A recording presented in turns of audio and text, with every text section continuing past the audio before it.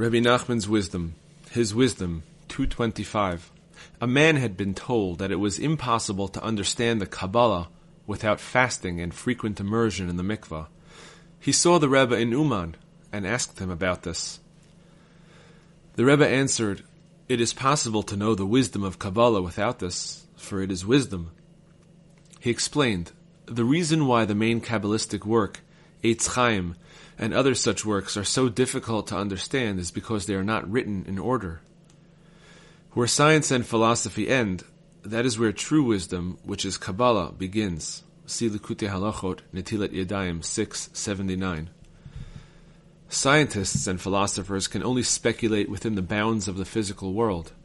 They can reach up to the stars and galaxies, but beyond that, they know absolutely nothing.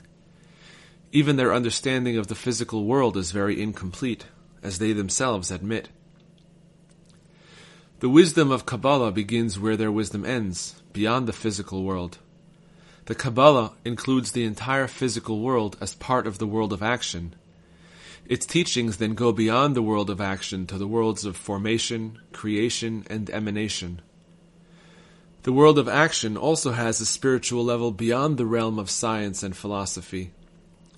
The Kabbalah speaks only of the spiritual roots of the world of action and above. Therefore, the Kabbalah begins where scientific knowledge ends.